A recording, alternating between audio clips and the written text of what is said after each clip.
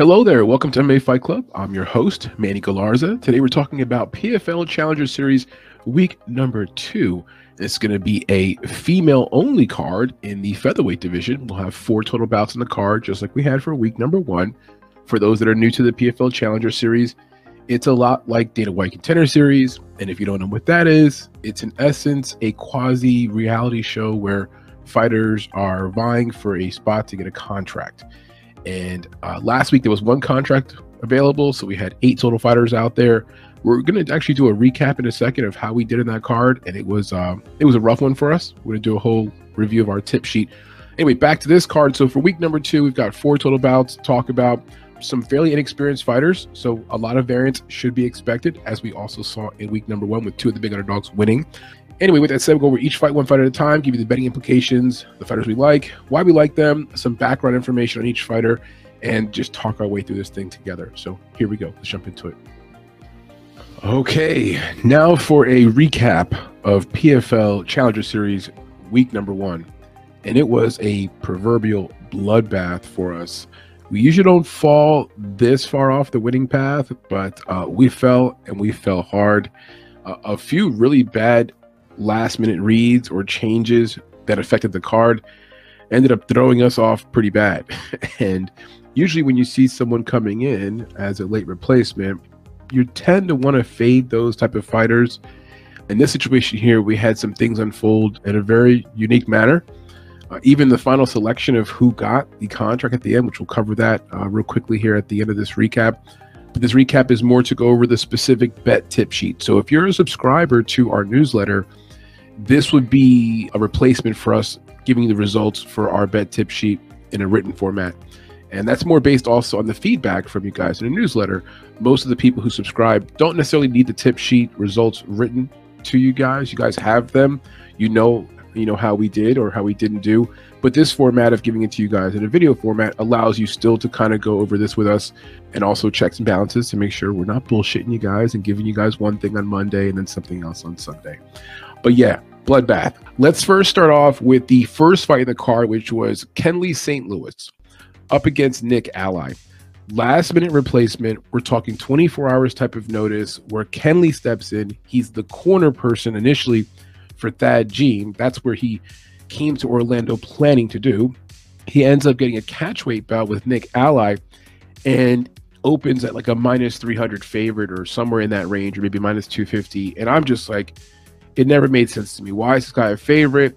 Last minute replacement, has a history of cardio issues.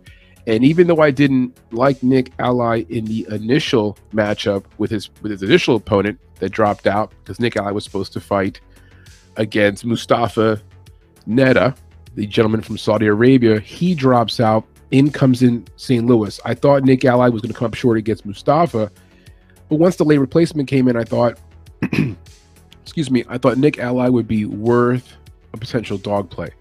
And so we'll talk about exactly how we played him. And it ended up not really being a big deal. We had some small investment there, but I thought it was a dog play that could be considered. How the fight unfolds, complete surprise to everyone. It ends up going to round 2. Kenley does a very good job of managing his cardio. That was a surprise to everyone, definitely surprised me. And in the process of doing that, goes ahead and finds himself a submission in round number 2. And we would then go on the rest of the night to see that it would be the only submission, or only finish on the entire card. And that is going to be something we're going to harken back around to. It's going to be a very relevant point I want to talk about. So for Kenley, it's like we came here on a Friday or a Thursday, whatever, planning to just corner one of my buddies. Next thing you know, I'm a finalist here for a possible contract in the PFL. So round 2 submission there, rear naked choke. As the rear naked choke was about to get sunk in, it appeared that Nick was prepared to tap out quite quickly. Anyway, yeah, that's how that fight goes. We have reached out to Nick Ally. We have communicated with him and hoping to get him on a show in the near future. After you lose a fight like that, we don't want to pressure fighters to try to get on and talk about it, because quite frankly, how can I compare it? It'd be like if you got fired from your job, right? I mean, he didn't get fired from his job, but you get the point. Something bad happens to you. You don't want to get on a show and talk about these things. So give him some space and some time, but we'd love to have him on in the near future. That was that fight. From a betting perspective, again, we'll talk about that after we go over the results of each fight, and then we'll talk about our betting results. So next fight was Joseph Whitner versus Zach Gisola. This one was very costly for us because we had Joseph Whitner in 3 or 4 different parlays. He was a piece that we had a lot of confidence in. We had 2 parlay pieces that we were very strong about on this card. He was one of those 2. And at minus 390 range, I still felt comfortable really believing in his wrestling, thinking that, again, the advantage was on his side because Zach Gisola was a late replacement. So, again, we had 2 guys who were replacements in the first 2 fights on this card, and both those guys won. Zach Gisola comes in here and puts on a excellent performance, looks very good, is able to out-grapple Joseph Whitner, who, quite frankly, looked very fatigued. I saw some people commenting on, we had a live stream going for this fight, and people were commenting about, this guy looks like he's gassing out or has a history of gassing out. I wasn't really aware of that. It did happen. That's how it unfolded. And so Joseph Whitner ends up dropping the ball big time here, losing the fight by decision. And Zach Gisola, great job, coming in here very much last minute, just like St. Louis, getting the win. But by decision, not a finish, so not quite as impressive. But nonetheless, as a big underdog, a very impressive showing. Next fight, Thad Gene versus Eric Alkeen. We did a whole breakdown of this fight. I talked highly of Eric Alkeen. He's fought some good fights. So many people had Thad Gene into the distance. Let me just say this. There was a moment in round 2? My mind might be skipping me there. There was a moment at the end of one of the 2 rounds where he had gotten on top of Alkeen because he knocked Alkeen down, clearly knocked him down, and was in a point where a finish was potentially imminent. But then he backs away because he doesn't necessarily have the tools to engage creativity on the ground just yet. It's just not part of his arsenal. He's kind of very basic. He'll try a few shots. If it's not working for him, then he'll just back away. He backs away. Eric Alkeen goes on to finish the entire fight, basically, right, and not get finished. So that ends up screwing some bettors, bet slips. And I think we may have had a play on that, so it does hurt us too. But Thad gets the win, and that, I think, was more satisfying for most bettors who had him in a parlay. And at minus 365, it was probably one of the more popular parlay pieces on this card. And then the last fight, excuse me, Lucas Barboza to win at minus 225 over Itsu Bubuladze. And boy, oh boy, we did not see this coming. I don't think many people saw this coming. I thought Lucas Barboza was the type of fighter that the PFL would really want to have because of his very decorated record, all these, submission victories, the grappling. He's got a following. He's got a sort of fan base, already well-respected mixed martial artist, or let me say, well-respected martial artist in jiu-jitsu. And we saw the prototypical problem of you have a person who's very good at one craft, and this is mixed martial arts. He was very ineffective on the feet, got tagged up just enough, not hurt, but just tagged up just enough that he was losing the fight on the feet. The score was clearly going towards Itsu, who looked sharper, who didn't have any cardio issues. Very impressive with him from that standpoint. Itsu was a pretty big underdog here, almost a plus 200 underdog. He pulls off the win, gets the win by decision for Lucas Barboza. He never really got the fight to the ground at any point, never had any serious submission attempts. Itsu did a good job defending them early, and then Lucas started to fatigue. Didn't look very good, and quite frankly, took my money because I thought here there was also the narrative thing. I'm like, he's gonna, he'll eventually wear down Itsu. We're gonna finish here, submission, whatever. He's the guy. They want him. You see the promotional stuff. You see the videos on him, and you're thinking he's the guy, right? Doesn't work out that way, and the fight not going to decision was minus 600, by the way, in this fight, and we didn't play that, but we just noted that on our Excel sheet. We thought to ourselves, the fight possibly not going to decision would be a high likelihood, and it was at minus 600, but it didn't happen. So other props that we liked here, we liked the submission prop for Barboza at minus 175. That didn't happen. The KO prop for Itsu plus 350 didn't happen. The fight going to decision, I think, surprised a lot of people. And then more importantly, Itsu by decision. If you played that prop, you should buy some more lottery tickets. The Thad Gene fight, the over 1.5 was minus 140. We did like that spot. And that spot actually ends up hitting. The fight not going to the distance was minus 170, but the fight ends up going to the full distance. Inside the distance was minus 110 for Thad Gene. So right there, a lot of people had action on that spot, and I think it wasn't that they were overhyping Thad. It's not that. He's a very good fighter, and there was a close moment there. But Eric is a decent enough fighter that he probably lasts, the full distance with Thad Gene more times than not. And then the other few props to mention were Zach Jasola inside the distance at plus 500. I thought maybe Joseph Whitner makes a mistake and gets cracked, trying to shoot in for a wrestling takedown. No, Zach wins by decision. Didn't really see that at all coming. And then decision win for Nick Ally would have been plus 1100. The fight not going to decision with St. Louis and Ally was minus 350. We liked that spot a lot. It was one of our two favorite parlay pieces for the entire card. Okay, now as for our bet tip sheet, and I'm going to go over each bet one bet at a time. It was tough. It was tough. You take your lumps and your bruises. One of the things that disrupted our, I think, flow for this particular card, and the reason why our bet tip sheet wasn't as fulfilling as we usually like to see around here, is it got tough to find lines. We couldn't get action on FanDuel. Excuses, I know.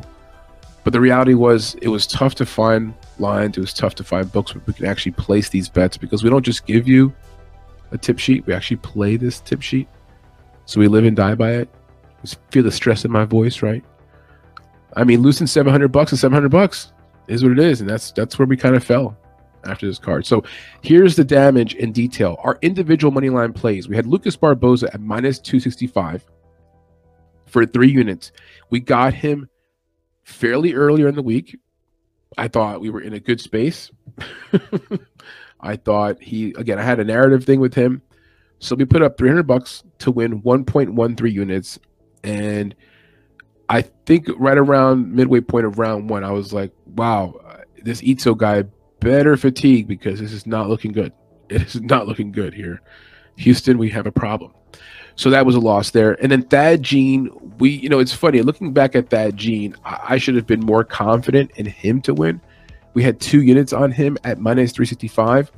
So that's 2 units to win 0.54 units. Not a great return. And looking back, probably not even worth the bet, because the fight wasn't close, but it wasn't dominant. Yeah, you can look at that a lot of different ways. But anyway, we end up winning 0.54 units. Those were the only 2 individual plays we had for this card. I mean, there's only 4 fights in the card anyway. We ended up having 5 total units on the line there, and we ended up with resulting negative 2.46 units. So negative 2.46 units total is what we end up with after our individual money line plays. As for our parlays, we had our parlays broken up into 2 different categories. We had our parlays broken up into a normal one, and then the one that was part of our upside down parlay, which we'll talk about in a second. So a 3-leg parlay, we had Barboza, Gene, and Whitner. Those 3 combined gave you plus 127 odds, 1.5 units to win 1.9 units. Of course, that did not go through because Whitner did not win, and neither did Barboza. Next parlay, Barboza fight no distance at minus 450. Wild, right? That ended up being closing at like minus 600. We got it earlier at minus 450. That didn't happen. Kenley fight no distance at minus 350. That ends up being correct. Whitner to win, fail. The Gene fight over 1.5 rounds, that ends up happening. That gave us plus 226 odds for that one right there. It's a shame, because when you look back at that one right there, Whitner, again, he busted up all our parlays, but then the fight knock with the distance, Barboza, it's amazing that fight ends up playing out the way it does, right? So for our 3-leg parlay there and our other 4 or 5-leg parlay, we end up going down another 2.5 units there, negative 2.5 units for our normal parlays. For the prop bets, we had 7 prop bets. No bueno. No bueno. So one of the prop bets we have here was 1.5 units to win 0.88 on Barboza into the distance at minus 170.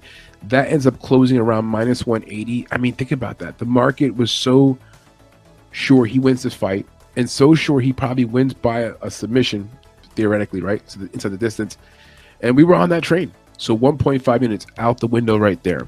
Bubalatse wins by TKO at plus 400. So what was our thinking? Well, we're thinking, if he ends up catching Barboza, that's going to be the path, right? He's not going to outlast Barboza. He's not going to have better cardio, right, than a guy who's a grappling world champion type of thing, right? And so 0.25 units out the window. Gene versus Alkeen, the fight doesn't go the distance, was minus 170. We put 0.75 units behind that. I mentioned that bet earlier. St. Louis versus Ali, the fight doesn't go the distance. We had 3.5 units on that at minus 350 to return with 1 unit. Obviously, a lot invested in that spot. It ends up working out for us. I will say, though, man, at some point when the fight goes into round 2, I'm like, oh, my gosh. A lot of laying down in round number 1. I'm like, well, the clock's just, flying by, but ends up getting a finish there by St. Louis. Thank you, buddy. It's a 1 silver lining maybe on this entire bet tip sheet. Next one, Gisolo wins. It's at the distance at plus 500. The thinking there again was like he's a late replacement, probably doesn't have the cardio to go the full distance. If he gets a win, it's probably at the distance. 0.25 units to win 1.25 ends up being money at the window. Aliquin wins at the distance at plus 600. That was more of a shot in the dark. 0.20 units fail. And then the last prop we entertained was Ally to win by decision, which was plus 1100. So what we end up with there for our props is a result of negative 2.05 units. The upside down special. Interestingly enough, the upside down special, if you tracked us in our newsletter, it was kind of close to hitting. One of them was really close. So check this out. We had Bubalatse to win, main event. That ends up happening. Gisolo to win. That ends up happening. And then we had the Ally fight with St. Louis not going to decision at minus 350. So all those hit. The one that doesn't hit is Aliquin to win. So that gave us plus 6,205 odds for that parlay right there. Again, we had Ally fight not going distance. That had cash. Gisolo winning at plus 325. That had cash. Bubalatse to win at plus 625. That hit. It just came down to the Aliquin fight between him and Thad. And unfortunately, of course, Thad wins the fight. So we end up in the upside down special, just losing 0.3 units, $30. Hey, listen, we got real close there to, maybe saving ourselves in the entire card if we just had one more thing right on our picks. So the result there was negative 0.3 units. The final tally, negative 7.31 units, or negative $731. PFL week 1. Got our asses shaved a little bit. We're going to regroup here, get ready for week number 2. We should remember this. This is also a very common trend last year in the PFL. Kind of surprised that we fell for that. It was almost like last year on every single PFL card, not even just the Challenger Series, like the regular season card, you'd see like a 4 or 500, minus 4 or 500 favorite just lose. It just happened, seemed like almost every single week. If this is now the trend again, we have to consider every single card just like from a mathematical standpoint. Like, what's the likelihood how this works out based upon the past, the trends? And the trends have been with the PFL, big favorites losing. So with that in mind, we'll try to use that in our analysis for week number 2. That's your recap for week number 1 PFL Challenger Series. All right, boys and girls, the card's going to open up with the first fight being between Michelle Montague and Shaquita Amador Woods. Now, first, I want to give a plug for our Sunday show. If you don't know, Sunday nights, we have a show called Midnight MMA, and Shaquita Amador Woods will be coming through this Sunday to talk with us about her upcoming fight. So we'll hear from her directly. And I have a lot of questions for her because, according to Tapology, she is a woman of mystery. We don't know much about her. So tune into Sunday's show. And for those listening this week, that would be last Sunday night show. So I'm talking a week here prior to her fight. We have her coming through as a live guest on our Sunday night show called Midnight MMA. Back to this fight. So Michelle Montague versus Shaquita Amador Woods to open the fight card. Featherweight bout, 145 pounds ladies, which will be all the fighters on this card tonight. So there's 8 total fighters competing for what may be one contract. Last week in the PFL was one contract, right? So Montague goes by the Wild One. The Wild One is undefeated at 2-0, out of New Zealand, 29 years old, 5'9" in height with a 71-inch reach. We don't have a gym here listed for her. And here comes the woman of mystery, Shaquita Amador Woods, who goes by Queen Onyx Pyre. no record, meaning 0-0, from Lakewood, California, an American fighter, 5'11", so a little bit taller than Michelle, according to Tapology, and the same reach, and we have no gym. So a lot to unpack here with what we're doing with how we're going to bet in this fight if we decide to bet on it. I think Michelle Montague, who's like a training partner of Kayla Harrison, has some hype. We're going to go with her to win the fight. By submission, that's the pick. Just to get out the way. We'll dive a little bit deeper into this, and then again, we're going to, again, remind you, we just have a lot of holes here on Shaquita. Let me tell you guys a quick story for those who care before I get more into this breakdown. Again, the pick is Michelle Montague by submission. So I'm trying to get a hold of Shaquita. I'm using my different channels to get a hold of fighters and set up interviews. And as you know, we do a lot of interviews here.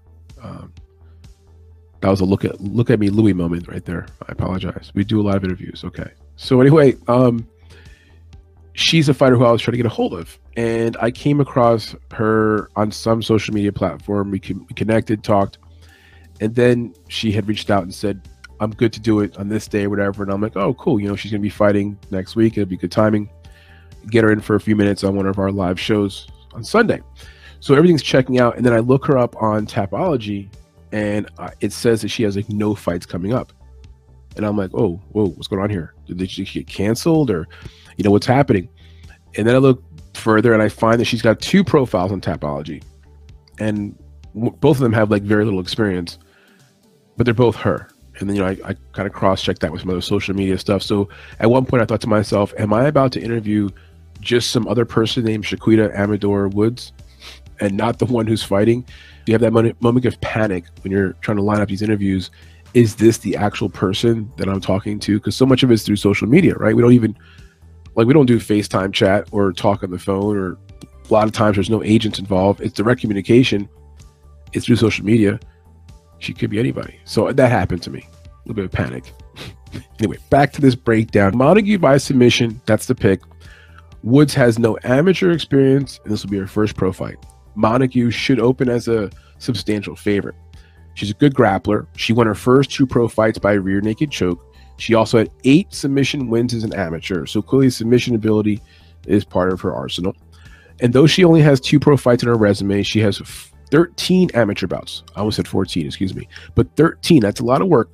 She typically goes for 1 stance per fight. So she'll go with a left-handed stance for the whole fight or right-handed fight, depending upon the fighter. She is the training partner of Kayla Harrison. That's very nice because, you know, she's exposed to good teammates, high-level mixed martial arts, and also good coaching. The same coaches that are coaching Kayla Harrison are right there, probably coaching her, you know, or at least she's hearing the coaching, right? She's right there within the vicinity. Montague needs to fight to get to the ground. That's where she does her best work, ground control, and can at least look for submissions. On the feet, speed is her biggest downfall. She's just not very fast. She also has technical disadvantages where her striking technique is, you can tell she's not, her base is not in striking, it's in grappling, right? Because of her stand-up deficiencies, she's a bit one-dimensional. And I mean that in a good way, because her one dimension on the ground is very good. She's awesome there. But she has a lot of work to do to make up for if she's on her feet, basically. Her opponents know that they have to defend the takedowns. Everyone who knows who fights her, like, listen, if I get the fight to the ground with her, I'm in trouble. I've got to defend the takedowns. It's not some kind of a hidden thing. They know that. Can Shaquita do that? That'll be part of her challenge. So for Shaquita, we have little to no information about her. Now, after our interview on Sunday, we'll have more information, which will impact some of our thinking on how we're going to bet in the fight. But for now, all we know is it's her MMA debut. Her Tapology profile lacks much information. We don't know much about where she's training, the lack of activity. What was she doing before this? I looked up some film online. I thought I saw some kickboxing stuff, but it was very grainy. I couldn't really confirm it. So we're going to have to go with Montague to win the fight by submission. I think Montague has the submission skills to do that. We're going to estimate the line opens up around -375 for Montague, with Woods around +290. But let me remind you, dare I remind you, last week in the PFL, we saw all kind of weird shit. We saw 2 fights that clearly went upside down. The dogs won outright. And we saw the first fight in the card, which was a guy who had 1 day's notice come in on 1 day's notice, win his fight by submission, get the only finish of the night. He was favored, mind you. and not get a contract. So a lot of quirky stuff happened. I would lock and load for more quirky stuff. Does Shaquita come in, maybe tag Michelle on the feet, win at least a round, maybe knock down Michelle? A lot of stuff in the air. From a betting perspective, if the submission prop is available to play and it's juicy, like it's like plus 300, plus 400, we'll tinker with it maybe. But at minus 350, minus 375 range for Montague, no, won't even parlay it. As a matter of fact, if anything, I might just sprinkle a play like Shaquita by like into the distance or by decision. To bet on Michelle straight up at chalky lines in a fight like this where we just don't know about the opponent, we just already saw PFL stuff go upside down, I don't think it's a good idea. She should win. She should win by submission. That's the breakdown. But as you could tell by my hesitancy, we will not have a lot of action and very limited exposure, if any exposure at all, to this fight. That's the breakdown, guys. Alrighty, next up on the card is going to be Karolina Sobek versus Sina van der Veerdonk.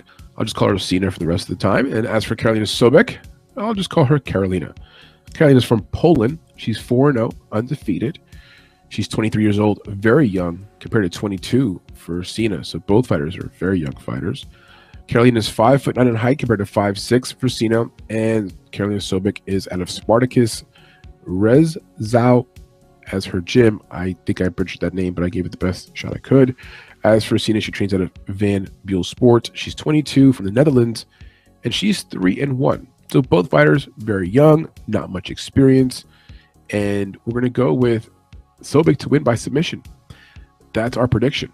Sobek's a balanced fighter with a very effective ground game. When she gets her opponents to the ground, she's relentless. For a taller fighter, she has excellent ground skills. She put those ground skills on display with her first round finish over Jindrova by a neck crank. And of course, Jindrova, she fought PFL last year. She lost, but still has some PFL experience, and Sobek submitted her. As for Sina Veerdonk, she's only 23 years old, prospect from Netherlands. She's 3-1 overall as a record. She has all 3 wins by armbar. Check that out. So clearly armbar is her thing, right? She likes to use close distance strategy. So for her, working at range, no. Be close up, obviously work towards a submission, and clearly working towards an armbar submission. You have to work in close for that, right? She'll lean on her grappling. She'll lean on her opponents. She'll try to strip them to the ground. She'll do whatever she takes to work in close. Imagine watching like a Dagestani male fighter, but the female version. That's her pace, pressure, squashing things in close, and not really working at range at all. On the feet at range, her striking is just very limited. And for some reason, it's like a mental thing. For her, it's not just her. You know those fighters who they can wrestle when they're tired, but if they have to fight at range when they're tired, they just look terrible and they can't function? She's got a bit of that shit going on, where if she has to work at range when she's tired, she looks exhausted. But if she's going to work in close distance when she's tired, she can still do some things. In other words, she needs to work in close, and she needs a submission to win. Now, can she get some ground control, land some strikes, and win 2 of the 3 rounds that way? Yeah, but it's always a very dicey road to walk on. And with female fights and decisions, you just don't want to put your eggs into that basket. So she needs a submission, I believe, or she's going to lose the fight. That's sort of how I see it. For Sobek, it'll be about experience, athleticism, and size. That's why we like her. We think she has those advantages. Veerdonk is a solid prospect, yes, 23 years old, very young, but this will be a big step up in competition for her. A win for Sobek will improve her record to 5-0 and put her in the running for a PFL contract. I do think of all the ladies on this card, Sobek has the chance to be, let's say, those final 2 that are being considered, and maybe even gets the contract. She's very talented. We should see a very aggressive version from Sobek. I think she comes out with the mentality that she understands a finish is going to be very helpful for her to go ahead and get the contract versus just getting a win. So she knows that. She understands the conditions. She knows the assignment. The estimated money lines are going to be Veerdonk opening as a dog at plus 210 with Sobek opening around minus 250. And it's going to probably swell to minus 300 range, but Sobek is the better fighter. She is more experienced. From a betting perspective, we may dangle some money out there on Sobek straight up. Minus 300, it's a little rich for our liking, but at minus 250, 2.5 units or $250 to win $100, it's not out of the realm of possibility if she's in that range. We're going to parlay her as well. And then look at the props that come out. The problem with last week was the props that came out were only available like on some very tough books to get some action on, like Betway and 5 Dimes. Nothing was available on DraftKings in terms of prop bet wise or FanDuel. And so for prop bets, I'll discuss them a little bit, but not sure how much we're going to be able to play them. But if they are available, I would look at Karolina into the distance and then the fight maybe going over a round and a half. In that range, those kind of props is what I'll look at. But anyway, back to the point. We like Sobiq to win the fight by round 2 submission. That's our prediction. That's the breakdown. Let's move on. Next up, we've got a fight between Jessalyn Michelle and Evelyn Martins. Again, a featherweight bout, as are all the bouts on this card. Michelle is 2-0, undefeated, and so is Martins. Very inexperienced, but both undefeated, and they both bring unique skill sets to the table. We're going to pick Jessalyn Michelle to win the fight by decision. That's our prediction to get out of the way. Now for the particulars, Michelle is out of Las Vegas right now, 34 years old, 5'10" in height with a 68-inch reach. She's out of Syndicate MMA. Excellent gym. As for Martins, who goes by Spartan, not Sparta, Sparta. Evelyn Spartan Martins. From Brazil, now based out of Miami, Florida, 20 years young. So a very young fighter, 14 years, the youth difference there for her compared to Jessalyn Michelle. Michelle goes by the Wrecking Ball. So Martins is 5'8" in height, a few inches shorter than Michelle, and about a half-inch reach disadvantage for Martins with a 67.5-inch reach compared to 68 inches for Michelle. Now for the gym, Evelyn Martins is listed as training of American Top Team. So both fighters are coming out of excellent gyms. That matters a lot for, I believe, lower level fighters. According to Tapology, Michelle is the favorite, getting 79% of the votes compared to 21% coming in for Martins. We do like Michelle. One thing to point out is at 34 years old, it's a bit of a now or never scenario with her. Got a bit of a late start to this MMA thing. So Jessalyn by decision is the pick. She has the potential to carve out a spot on the PFL roster. You know, her skill set's pretty good. She likes to use her hands. Her hands are her biggest weapon. She works at a high pace. She'll back you down. Her volume is there for all 3 rounds, has good cardio. She likes to enter combinations with some kind of a kick, a body kick, or a leg kick. Her head kick is very powerful. It hasn't happened yet, but at some point she's going to get a knockout from a head kick. She's like wobbled some of her prior opponents with a head kick, so she's got some kicking ability. And though she's only 2-0, she did go 5-0 as an amateur. Now for the downside for Michelle. She's 34 years old, and with only 2 pro wins, it's like she's going to have to get going right now, like have to make a move. How much more time can she afford before she's going to just be on the other side of 35? And at this weight class, 145 pounds, it's just not, it's not going to be to her benefit. She keeps her head a bit on the center line. She'll trade with her opponents, has a bit of confidence in her own chin to a fault. So her chin's up high, doesn't move very much. Against a very good striker, it could be a problem. On top of that, she also holds her hands a bit low. It's like that recipe of disaster. Hands are low, heads held high, chins up high, and we're not moving very much. Against a very good striker, it could be a problem. I would not consider Evelyn Spartan Martins to be a very good striker. I think she's an average striker. So for Martins, only 20 years old. She fought her first pro fight in 2020 as an 18-year-old, very young in the game. She has solid grappling skills and was able to secure a nice body lock versus Melissa Croden. So she has some grappling experience. She likes to work on the body locks. And from there, she can look for submissions. But if she doesn't get submissions, she obviously gets some control time. On the feet, Martins maintains good volume. She's an effective lower leg kick that she can at least give her opponent some trouble, keep them off balance. And again, just like her opponent, Michelle, trains at a very good gym. She's at ATT, right? Her youth can work both for her and against her in this fight. On one hand, tons of potential, right? Started fighting at 18, very young, 20 years old, should be making some big improvements between fights. On the other hand, maybe she could benefit from right now being an amateur instead of a pro. She's only 20 years old. So looking back, maybe in a few years, this experiment of her fighting at such a young age as a pro, I hope it works out to her benefit, because she could be just fighting amateur bouts right now, getting her record, padding it, getting more experience, fighting lower level fighters, you know, getting some more wins, learning. To be a pro right now, only 20 years old, fighting a 34-year-old grown woman, it's got its pros and its negatives. That's a big, to me, red flag for her, because she is only 20 and she's fighting a grown woman who's in a different point in her career, right? So maturity is a factor as well. I do like the fact that she's young, that she's making big improvements. That's the one thing. Now, here's some of my other concerns with Martins. Her head movement. So just like her opponent here, Jessalyn Michelle, she lacks head movement. Her head's a bit still. It's easy to hit. And for Jessalyn Michelle, who likes to throw combinations and uses her hands as her primary weapon, that's going to be a big problem. You know what I'm saying? She's also got a bit of too much confidence in her chin. I mentioned that before also about Michelle. The thing with Martins, she is so young, never been knocked out. And so she's got a little more confidence than you probably would have if you've been in the fight game for years. They both have a bit of that. And in the case of Martins, she's also younger, so it makes some sense. Martins' hands often drop very low, which can also expose her to just tons of just jabs and straight punches. And again, the head kick, right? The head kick. Michelle's head kick is nasty.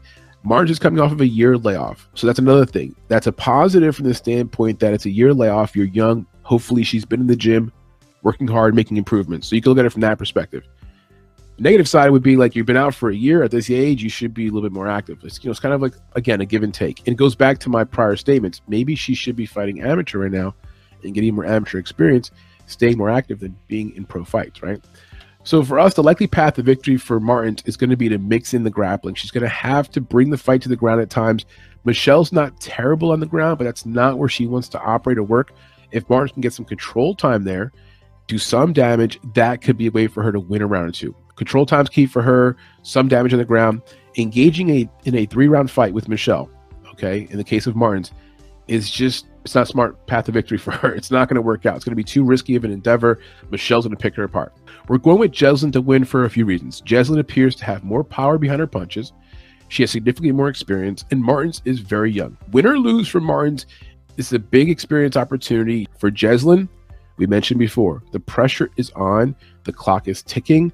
It's now or never. She's 34 years old. She needs to get a nice win. She needs this contract. Like, she needs it. So we're leaning toward the fight going the distance, with Jeslyn winning the fight 29-28 on all 3 cards. We're thinking that Martins picks up at least 1 round because of grappling and position control.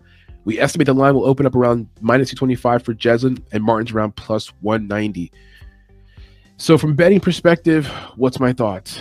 Here's my thoughts. I'm going to put Michelle probably into the same parlay that we're going to have Amanda Levi in, or Levi. I do have some level of confidence that she should win the fight, but I'm not overly confident. And like -250 to -300 range, -225, I wouldn't even bet her straight up at those prices because it's a female bout. Anything's possible. Martins is very young, right? Could come in here, have made some improvements. But I do think Jeslyn Michelle wins. I'm not going to have probably any exposure to anything prop-wise in this fight. If I do, it'll be like the over 2.5. The fight goes distance. But those prices will be probably very chalky. I'll be just looking at having Jeslyn Michelle in a parlay. That'll be the play for us. That's your breakdown, guys. Let's move on. All right, main card action. We've got Amanda Levy, or Levi, depending upon how you want to pronounce that, versus Naren Hargal Sendayush. I've done my best that I can there to pronounce that name. I believe the last name again is Sendayush, first name Naren Hargal. I'm just going to stick with Sendayush the rest of the time as I'm pronouncing her name to this breakdown, and hopefully I'm pronouncing it somewhere in the vein of how it should sound. All right, so for Amanda Levy, coming in 1-0, undefeated, out of Pennsylvania, 26 years old, 5'6" in height with a 68-inch reach, and she trains out of Dante River BJJ. As for Sendayush, she's undefeated as well, but only at 2-0, so both fighters have very limited experience. And she's from Mongolia, now based out of San Francisco, 31 years old, so about 5 years older for Sendayush. She's 5'7", no reach number on her. She trains out of Dragon House MMA. Okay, first things first, 2 very inexperienced fighters, as we saw from last week's PFL fights. 2 big underdogs won. I think that same trend continues, and I do want to get it out the way right now. I think Amanda Levy wins the fight, but she's going to probably be a big favorite. Like at -300-ish range is what I think, and that's where we get into that situation of like, well, you're going to make more money betting on dogs in PFL than you are on the favorites. Last week was a good example of that again. So for Amanda Levy, even though we like her to win, we think she opens as a pretty big favorite, and from that standpoint, it's a little scary for us. Now, method of victory, just again to get out the way for the people that need to fast forward in this breakdown, I think Amanda Levy, I think she wins the fight by a submission, and I think that happens probably within the first round to 2 rounds. Here's our breakdown in thorough. I'll give you the full breakdown right now. Levi is an athlete. She wrestled in high school, played multiple sports. She went 2-0 as an amateur before going to jiu-jitsu as her main focus. So she was 2-0 as an amateur, whatever, but then she started focusing strictly on jiu-jitsu, grappling. That became her, big thing. Then she went viral. She became a viral sensation for videos of her online submitting dudes, like on the mat, rolling around with guys and submitting them.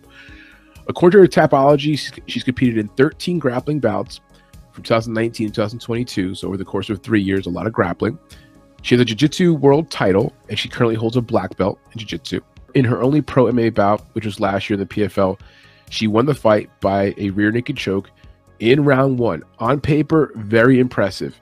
But what made the fight a little extra special was that she got cracked and knocked down twice in that same round, round 1, before securing that win.